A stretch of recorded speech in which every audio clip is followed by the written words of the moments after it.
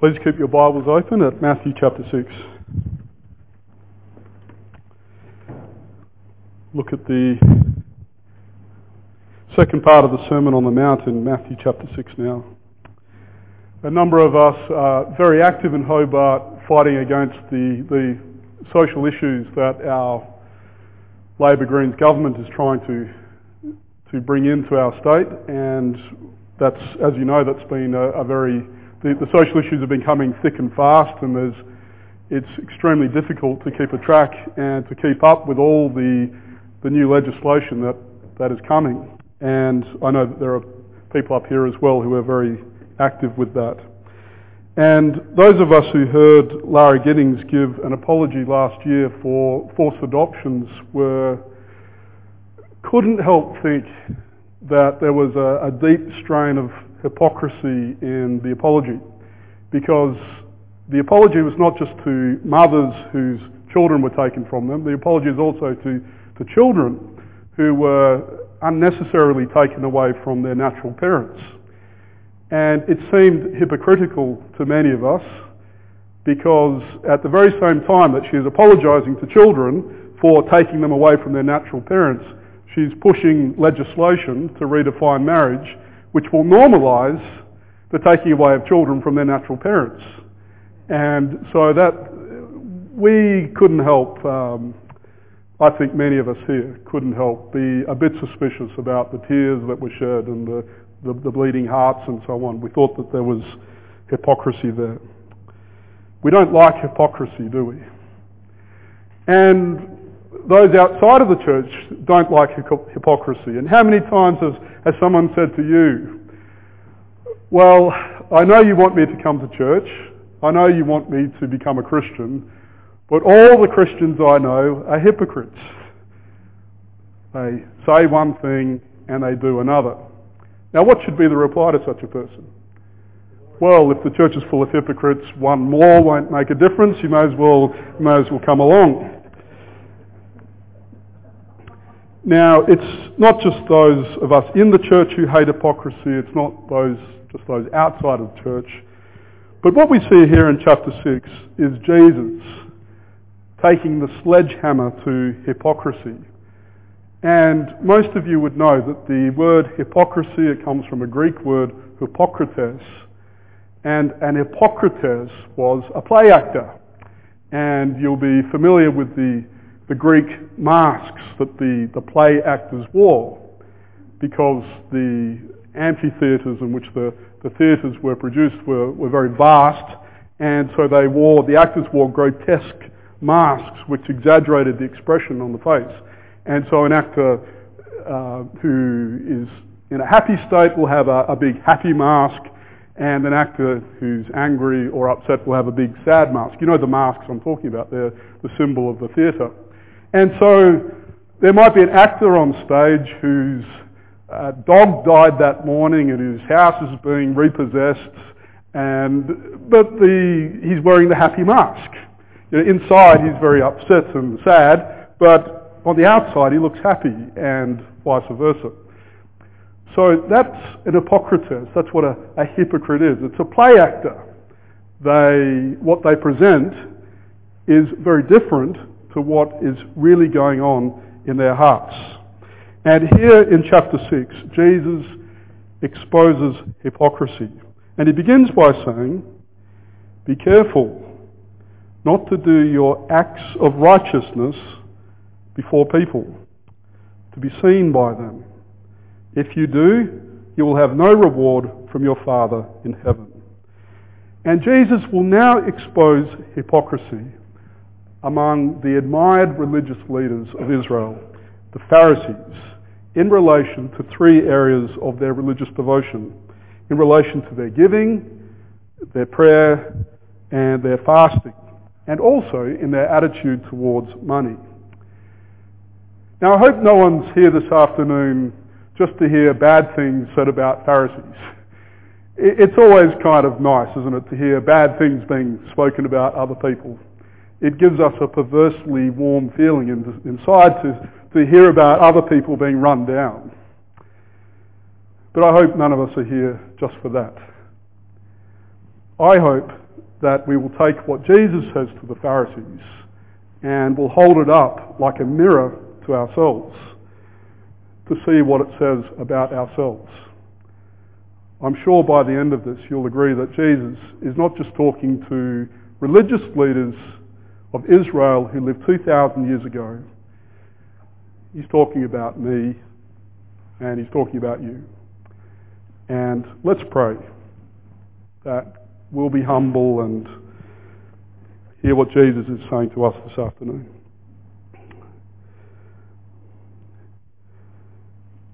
Jesus, we confess a very thick layer of pride that envelops our hearts and which makes it very difficult to really hear what you're saying and to see it. Please, in your love and grace, by the power of your Spirit, cut away that barrier, rip away the shields, expose our hearts and minds before the searching words of our Lord. Amen. Well, the Pharisees, who were they? Well, of course, they were the religious leaders, the rabbis, who were very prominent in Jesus' day. They had a very distinctive dress. They wore long tassels on their robes to indicate their importance, and they wore phylacteries. And you can go online on eBay, and if you're really keen, you can buy a phylactery today. Phylacteries. And a set of phylacteries, it's a little box that goes on the right wrist and a little box that is strapped to the forehead, and inside the little box is a portion of God's law. And the Pharisees wore those due to an over-literalistic reading of Deuteronomy 6, where God said, "Bind my law on your forehead and on your right hand." Now, what did God mean by that? Well, whenever you think, whatever you're thinking about, think through the lens of God's law. And whatever you do, the right hand is the doing hand. Whatever you do it in accordance with God's law. And the Pharisees thought, well, what God really meant is to literally tie a piece of law to our foreheads and to our wrists. And so that's why they wore the phylacteries, and that's why some Jewish leaders wear them to this day. Now, the Pharisees were not priests. They were technically laymen, but they were highly learned in the Old Testament. And it might surprise you, but most scholars today believe that they were seen to be quite attractive people. They were quite attractive for their piety, their devotion, and their sheer knowledge of God's word. And they were respected, and they were much more popular than the priests, put it that way. But they were also feared because the Pharisees, the rabbis, had the power of putting you out of the synagogue, effectively excommunication. And that was a terrifying thing for any Jewish person, to be put out of the synagogue, cut off from their religious community and from their family. Now, where did the Pharisees come from? Well, no one knows exactly, but the best theory is that it was a reform movement that grew up in the 2nd century BC.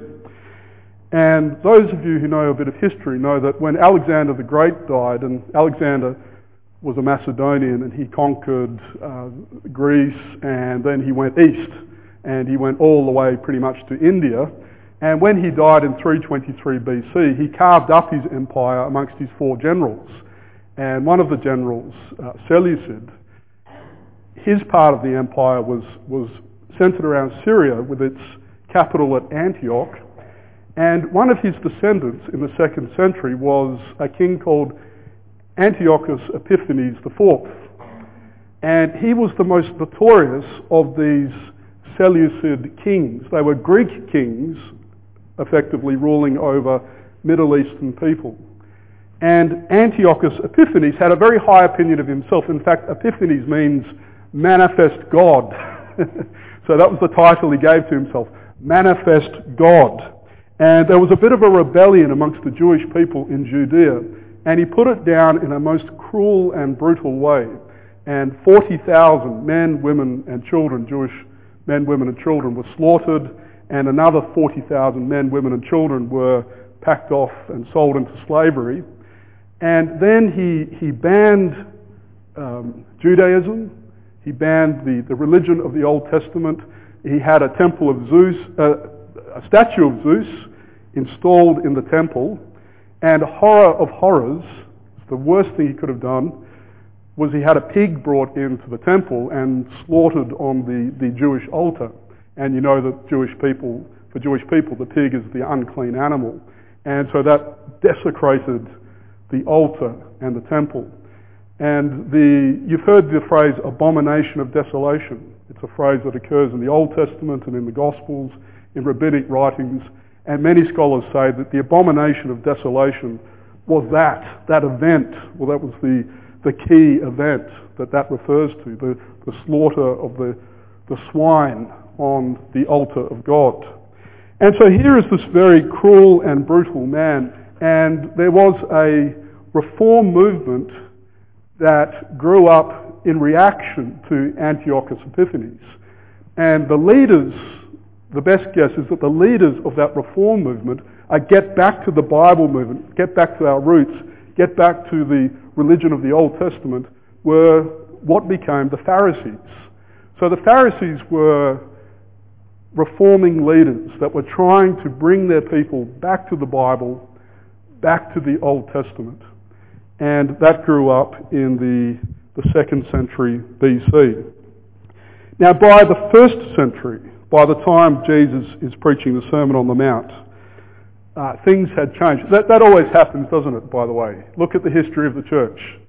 It's a history of, it's judges actually, played again and again and again. The church goes into a dive, then there's a reform movement, the church picks up again, and then it starts to deteriorate and disintegrate until a new reformation is needed. And so by the time Jesus is saying these words, it looks as though this reform movement, which started so well in the 2nd century, has degenerated into hypocrisy and play acting. And let's look at what Jesus says about the religious devotion and worship of the Pharisees, who were still admired and respected and feared amongst the Jewish people. First of all, he talks about their giving. When you give to the needy, do not announce it with trumpets as the hypocrites, the play actors do in the synagogues and on the streets to be honoured by men. And I think, look, let's just imagine what Jesus is saying here, and I think it's quite hilarious.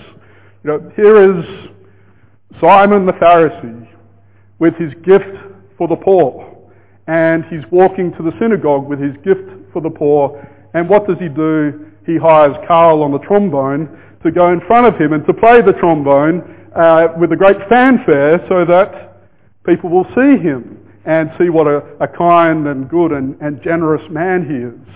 And so I think Jesus is hamming it up a bit here. I think it's funny what he's saying here.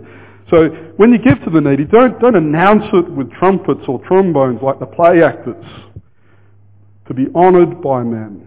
I tell you the truth, they've received their reward in full. What does he mean? He means that they wanted applause, they get their applause. They get their reward. But when you give to the needy, do not let your left hand know what your right hand is doing, so that your giving may be in secret. Then your Father, who sees what is done in secret, will reward you. I don't know about you, but I know myself, and I know that when I do something that's a little bit generous, I'm very, very clever at finding sophisticated little ways of letting people know that I've done this little act of generosity.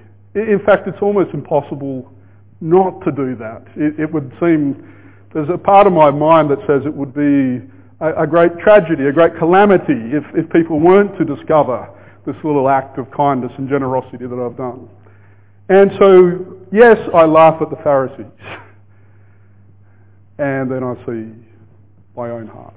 And the Pharisees wore robes and phylacteries, and I don't. But my heart's the same. Because their problem wasn't that they were Pharisees. Their problem was that they were fallen human beings like me. And then he talks about prayer. When you pray, do not be like the play actors, the hypocrites, for they love to pray standing in the synagogues and on the street corners to be seen by men. And a couple of years ago I was at the Melbourne airport waiting for a flight back to Hobart, and there was indeed a Jewish man, bearded, and he was wearing a prayer shawl, and he was wearing a phylactery on his wrist and on his forehead. I was pleased to see a real phylactery. And he was praying quite ostentatiously. You know, he was there in front of everyone, and it looked as though he wanted to be seen. And on the one hand, I admired his courage, and I admired the fact that he was praying and I wasn't, but it did remind me of what Jesus is saying here, that sometimes our prayer is not true prayer at all. It's just a way of parading ourselves and our piety before people. I tell you the truth. They have received their reward in full. They wanted applause, they'll get it. But when you pray, go into your room, literally your storeroom. It was the room in the house that didn't have windows, the pantry. Close the door and pray to your Father who is unseen. And then your Father who sees what is done in secret will reward you. And when you pray, do not keep on babbling like pagans, for they think they will be heard because of their many words. Do not be like them, for your Father knows what you need before you ask him. So here Jesus exposes hypocritical prayer. And now he helps us, and he says, this then is how you should pray.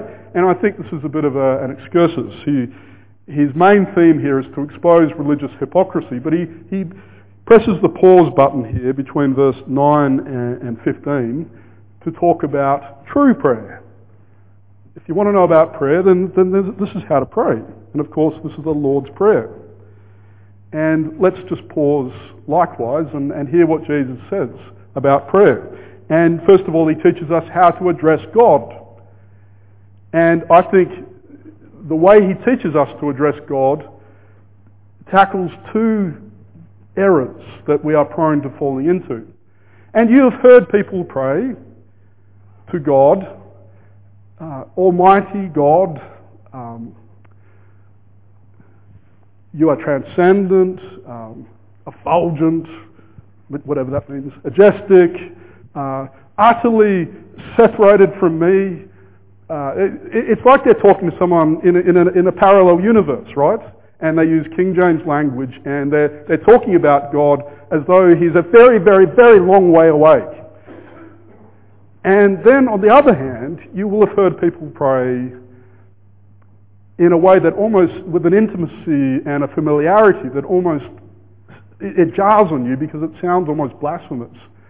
And I had a good friend, and he used to pray to God. He used to address God this way, hello God. And then he'd go on. And it always sort of irked me, hello God. It sort of, because I appreciated that he felt that God was close to him, but there was no sense of, didn't sound like respect to me. And so, aren't these words just magnificent and so helpful to us? Here's how to address God. Our Father in heaven. There's the intimacy. God is our Father. And in chapter 7 we're going to see what that means for our prayers. He's our Father. We're his sons, his daughters. He's adopted us. He loves us. He's close to us. He cherishes us. There's a sense of real intimacy and love there. Our Father. Our Father in heaven. He is holy, awesome, almighty, and transcendent. Our Father in heaven. Those few words encapsulate the way we should relate to God and address God. There's intimacy and awe at the same time. And then what do we pray for? Our Father in heaven, give us today our daily bread. Well, that's often the way it sounds, doesn't it? After we address God, here's my shopping list. God, listen, here's all the things I need you to do for me. And our prayers are very me-centered. But Jesus says, no, when you pray, we pray first of all for God. Hallowed be your name. That word hallowed, it means, it's related to the word holy. It means may God's name be sanctified, may it be set apart. May your name be set apart from all that is common and worldly. May your name be set apart in the hearts of all people. Hallowed be your name. Your kingdom come. Your will be done on earth as it is in heaven. So there's the address, our Father in heaven, then 6 petitions, and the first 3 petitions are about God. And wouldn't you agree that this is a thoroughly missionary prayer, isn't it? This is a prayer that looks out. It's a prayer that looks to the lost, because the Christian looks to the lost. There we are in Hobart or in Launceston, Devonport, Latrobe, wherever we are, and we look at our community and we see people who don't revere God. We see people who don't hallow the name of God. In fact, they use his name as a swear word. And they don't treasure the name of Jesus and fall down at the name of Jesus and worship the name of Jesus. And that grieves us. It grieves us that there are people who don't know Jesus. It grieves us that there are people who are not worshipping Jesus because they were created to worship him. All people were created to love and to worship Christ. It breaks our hearts that there are people who aren't doing that. And so we come to God, our Father in heaven. Hallowed be your name. May your name be hallowed in Hobart. May your name be hallowed in Latrobe. May those people who right now ignore you or despise you use your name as a swear word. May there be a change of heart. Save them, rescue them, give them a love for Jesus. This is a missionary prayer. In the next 2 weeks, we plan to start a prayer meeting once a week for an hour to pray specifically for outreach. At Cornerstone and Soul Church, we feel that we really need to step out again. And we've got lots of ideas. You know, should we go here? Should we go there? Should we go there? And we think, no, let's just stop and let's just pray. And we'll see who comes to these prayer meetings too, because they'll be the people who are probably likely to be a part of this, or want to be a part of this. And our prayer is going to be exactly this. Father, may your name be hallowed in Glenorchy, if that's where you want us to go. May it be hallowed amongst the Chinese students of UTAS, if that's where we go. Wherever we go, may people come to hallow the name of Jesus. May your kingdom come and reign in their hearts. May your will be done in their lives. And then, after praying for God, then we turn to our needs.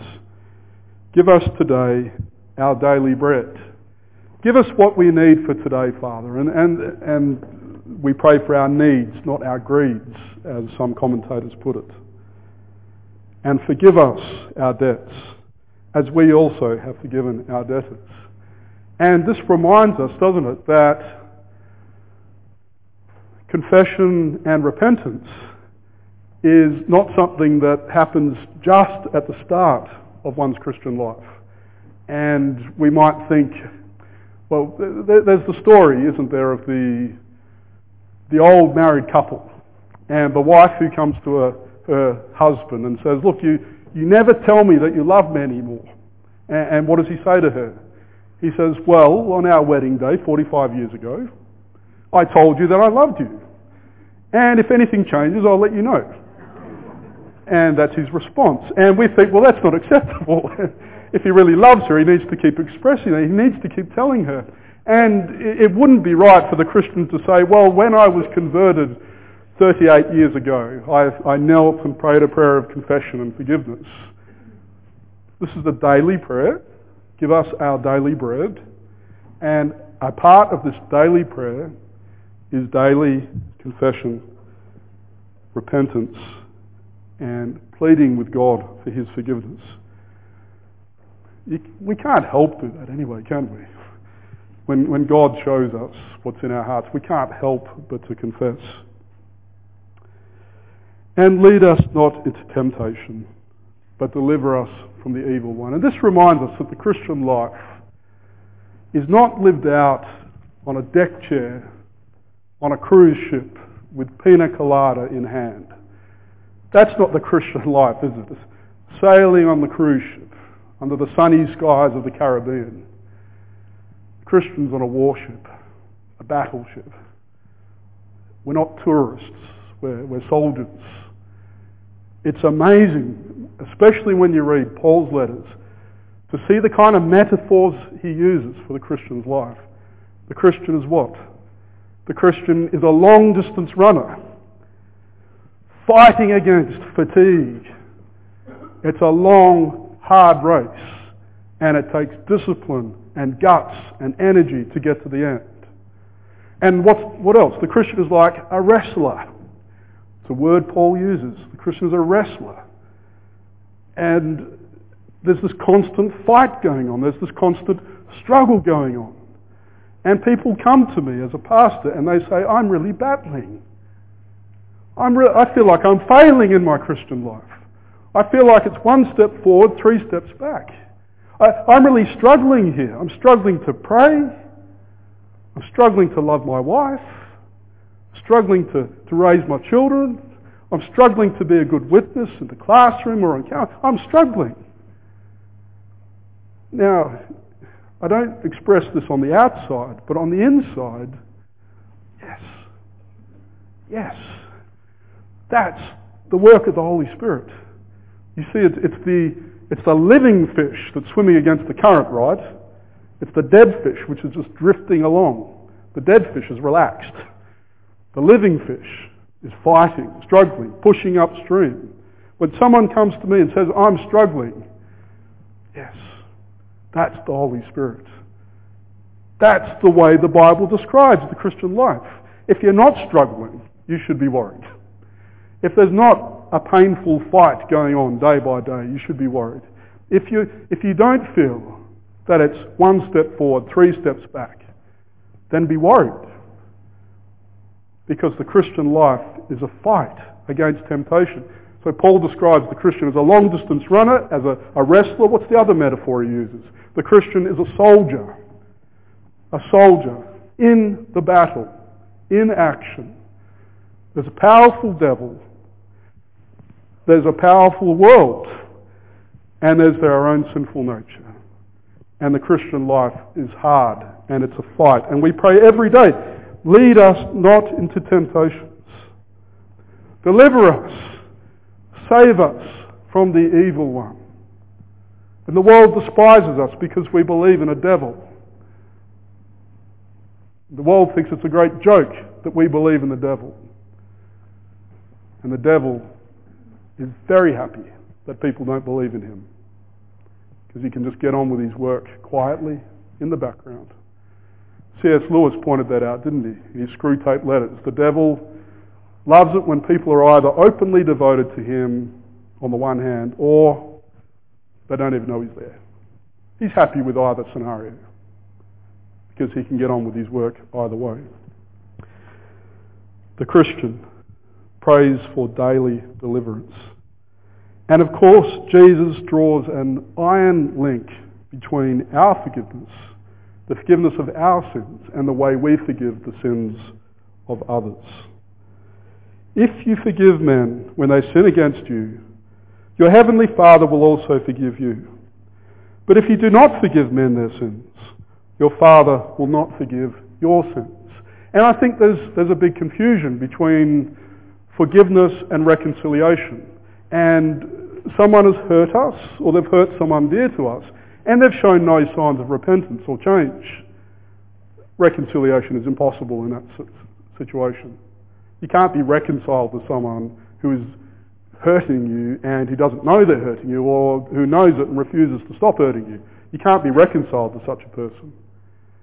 But you can hope the best for that person.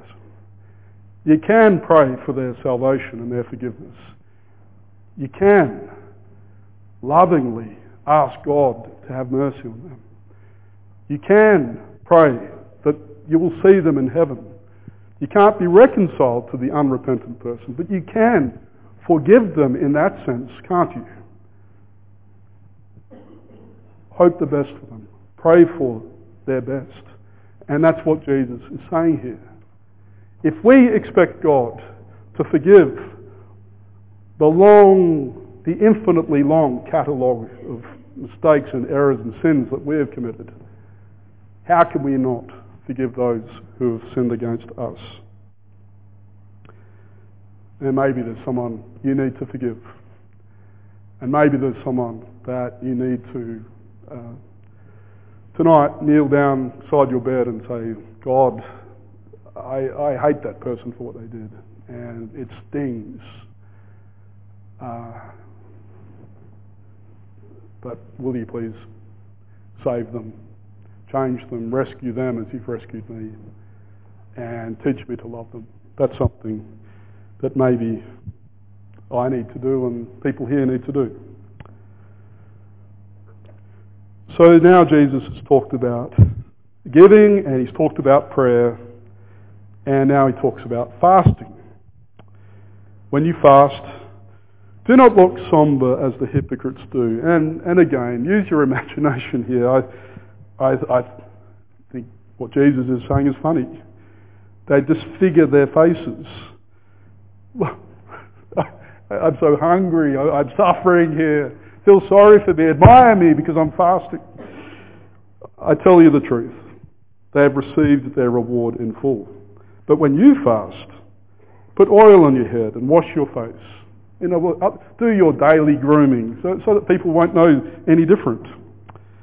So that it will be obvious to men, not be obvious to men that you are fasting, but only to your Father who is unseen, and your Father who sees what is done in secret will reward you. And so here Jesus exposes the hypocrisy of the Pharisees in their giving and their prayer and their fasting.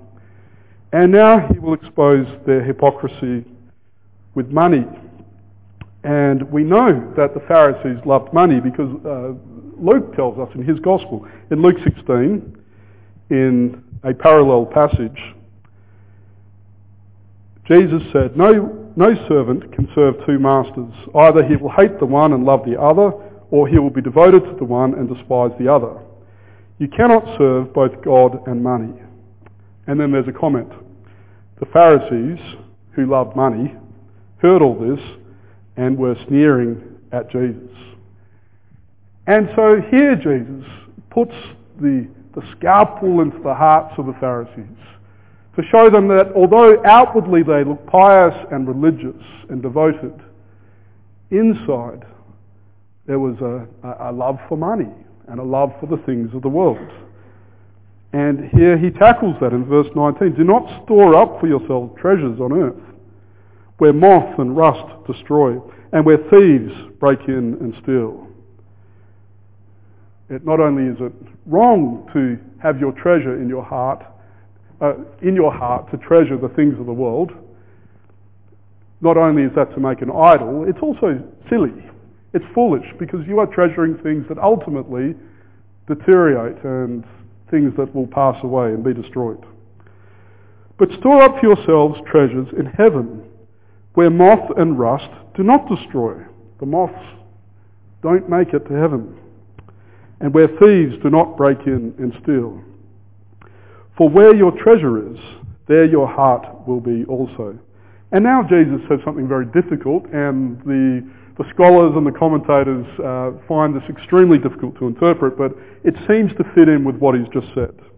The eye is the lamp of the body.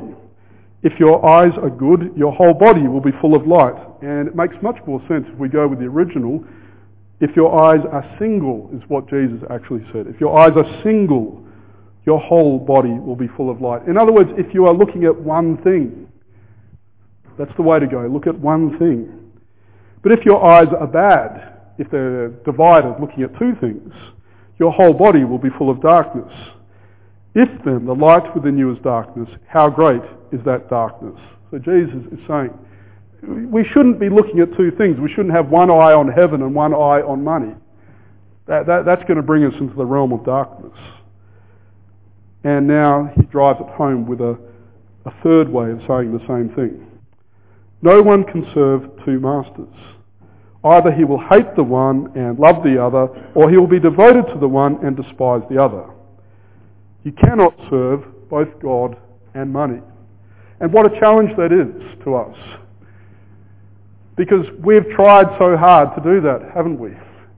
We are always trying to find a way of loving God and money and the things of this world. And Jesus says, you can't. Your heart will always gravitate to one over the other. You can't try to love God and money. It will just be loving money. It will just be loving the things of this world, the things that will ultimately be destroyed. We can't do it. And the Pharisees, who were, according to Luke, famous for their love of money, this was a real challenge for them, and it's a real challenge for us. And we finish out chapter 6 with the right attitude towards the things of this world. Here Jesus teaches us the right attitude. And there's a 3-word refrain that appears 3 times in Matthew 6 verse 25 to 34. What is that? What are the 3 words that Jesus says 3 times? Do not worry. Do not worry. So in relation to money and the things of this world, he is fundamentally saying, don't let your mind be consumed with these things. I tell you, do not worry about your life, what you will eat or drink, or about your body, what you will wear. Is not life more important than food, and the body more important than clothes? Look at the birds of the air. They do not sow or reap or store away in barns, and yet your heavenly Father feeds them. Are you not much more valuable than they? Who of you, by worrying, can add a single hour to his life? Literally a single cubit to his height. That's what Jesus said. Who by worrying can add to your height, your stature? And it was a metaphor for length of life. Who by worrying can add at any time to your life? And why do you worry about clothes? See how the lilies of the field grow, they do not labour or spin. Yet I tell you that not even Solomon in all his splendour was dressed like one of these. If that is how God clothes the grass of the field, which is here today and tomorrow is thrown into the fire, will he not much more clothe you, O you of little faith? Second time he says it. So, do not worry, saying, what shall we eat? Or what shall we drink? Or what shall we wear? For the pagans run after all these things, and your heavenly Father knows that you need them.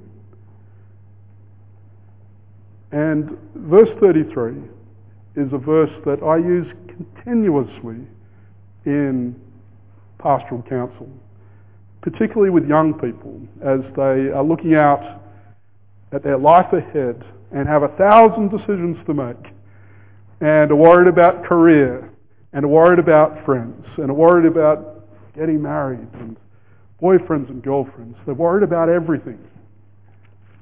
It's just young people, of course, isn't it? But this should be their constant prayer and verse. Seek first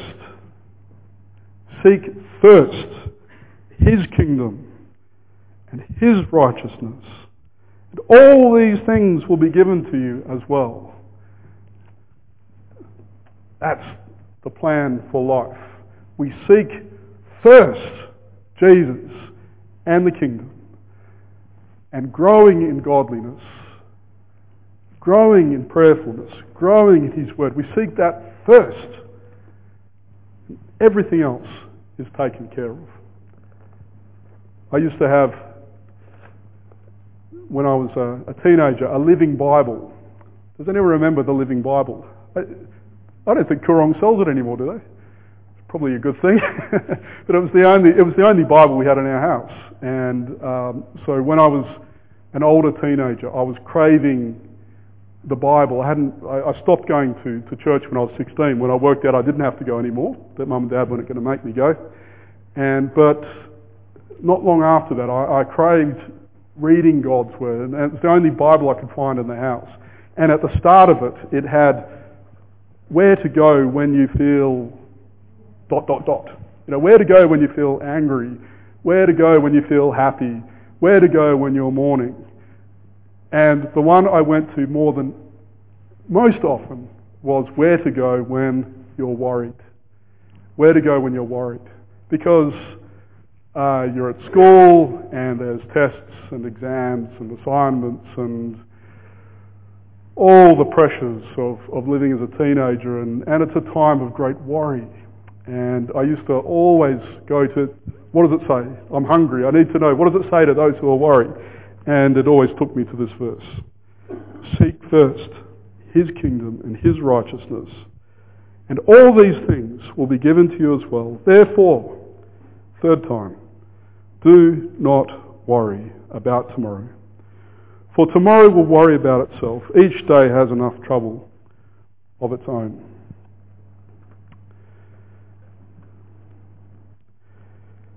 So here our Lord Jesus has held up the Pharisees to scorn. But as I said at the start, it would be a huge mistake for us to sit here in Latrobe on the Saturday afternoon and say those stupid Pharisees, those fools, those religious bigots and hypocrites. That would be a huge mistake. Because Jesus, again in His love, is exposing the festering abscess of sin in the hearts of all of us. He's driving us again back to poverty of spirit, back to mourning for our sin, back to spiritual humility, back to hungering and thirsting for the righteousness that we don't have and that only God can give. C.S. Lewis said famously, if you think you are humble, you are very conceited indeed. If we think we are spiritually okay, and you're sitting here today and you think I'm spiritually okay, you are very sick indeed, spiritually sick. Because Jesus said, the happy ones, the ones to congratulate, the ones who are in a good place, are those who feel desolate and a failure and broken and empty. 2 men went to the temple to pray. 2 men. You know who they are. And one, of course, was the Pharisee, and he stood up the front, close to the presence of God. What was his posture? Head up. God, thank you.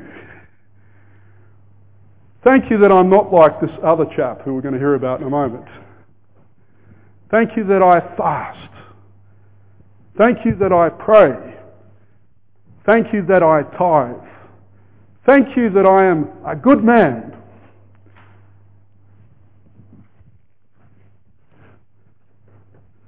And the tax collector, whose whole life has been a traitor to his own people, and stealing their money and pocketing it and giving the rest to the Roman conquerors. And he stood at the back, head lowered. He beat his breast. And all he could say was, God, be merciful. That's all he could say. God, be merciful to me. Not a sinner, but the sinner, is what he said. As though, of all the people in the world, God, surely I'm the worst. Surely my heart is more sinful than anyone else's. Paul said the same thing later in his second to last letter. I'm the chief of sinners, he said. Jesus said it wasn't that man, it was that man who went home justified. It's not the man who thought he was good, who thought he had it together, spiritually healthy. Thank you, God. He didn't go home justified. It was that man, the broken man, the man who had nothing to give to God but his sin. That man went home justified. And Jesus, in his grace and in his mercy, holds the mirror up to me and to you and says, can't you see yourself there? Can't you see yourself with the Pharisees? Can't you see your hypocrisy in your giving and your prayer, fasting if you fast? And aren't you just as consumed with the love for money as the Pharisees? Well, yes, I am. And so I have to come to Jesus. What are the words of the old hymn? Foul I to the fountain fly. What words to sing?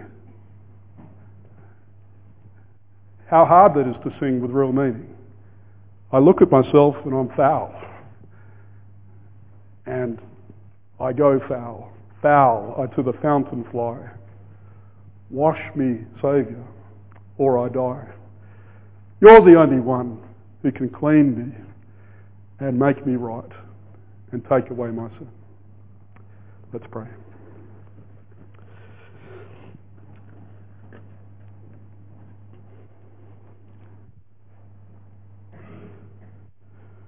Lord Jesus, again, we thank you for humbling us. And forgive us our arrogance and our pride. Strip it away.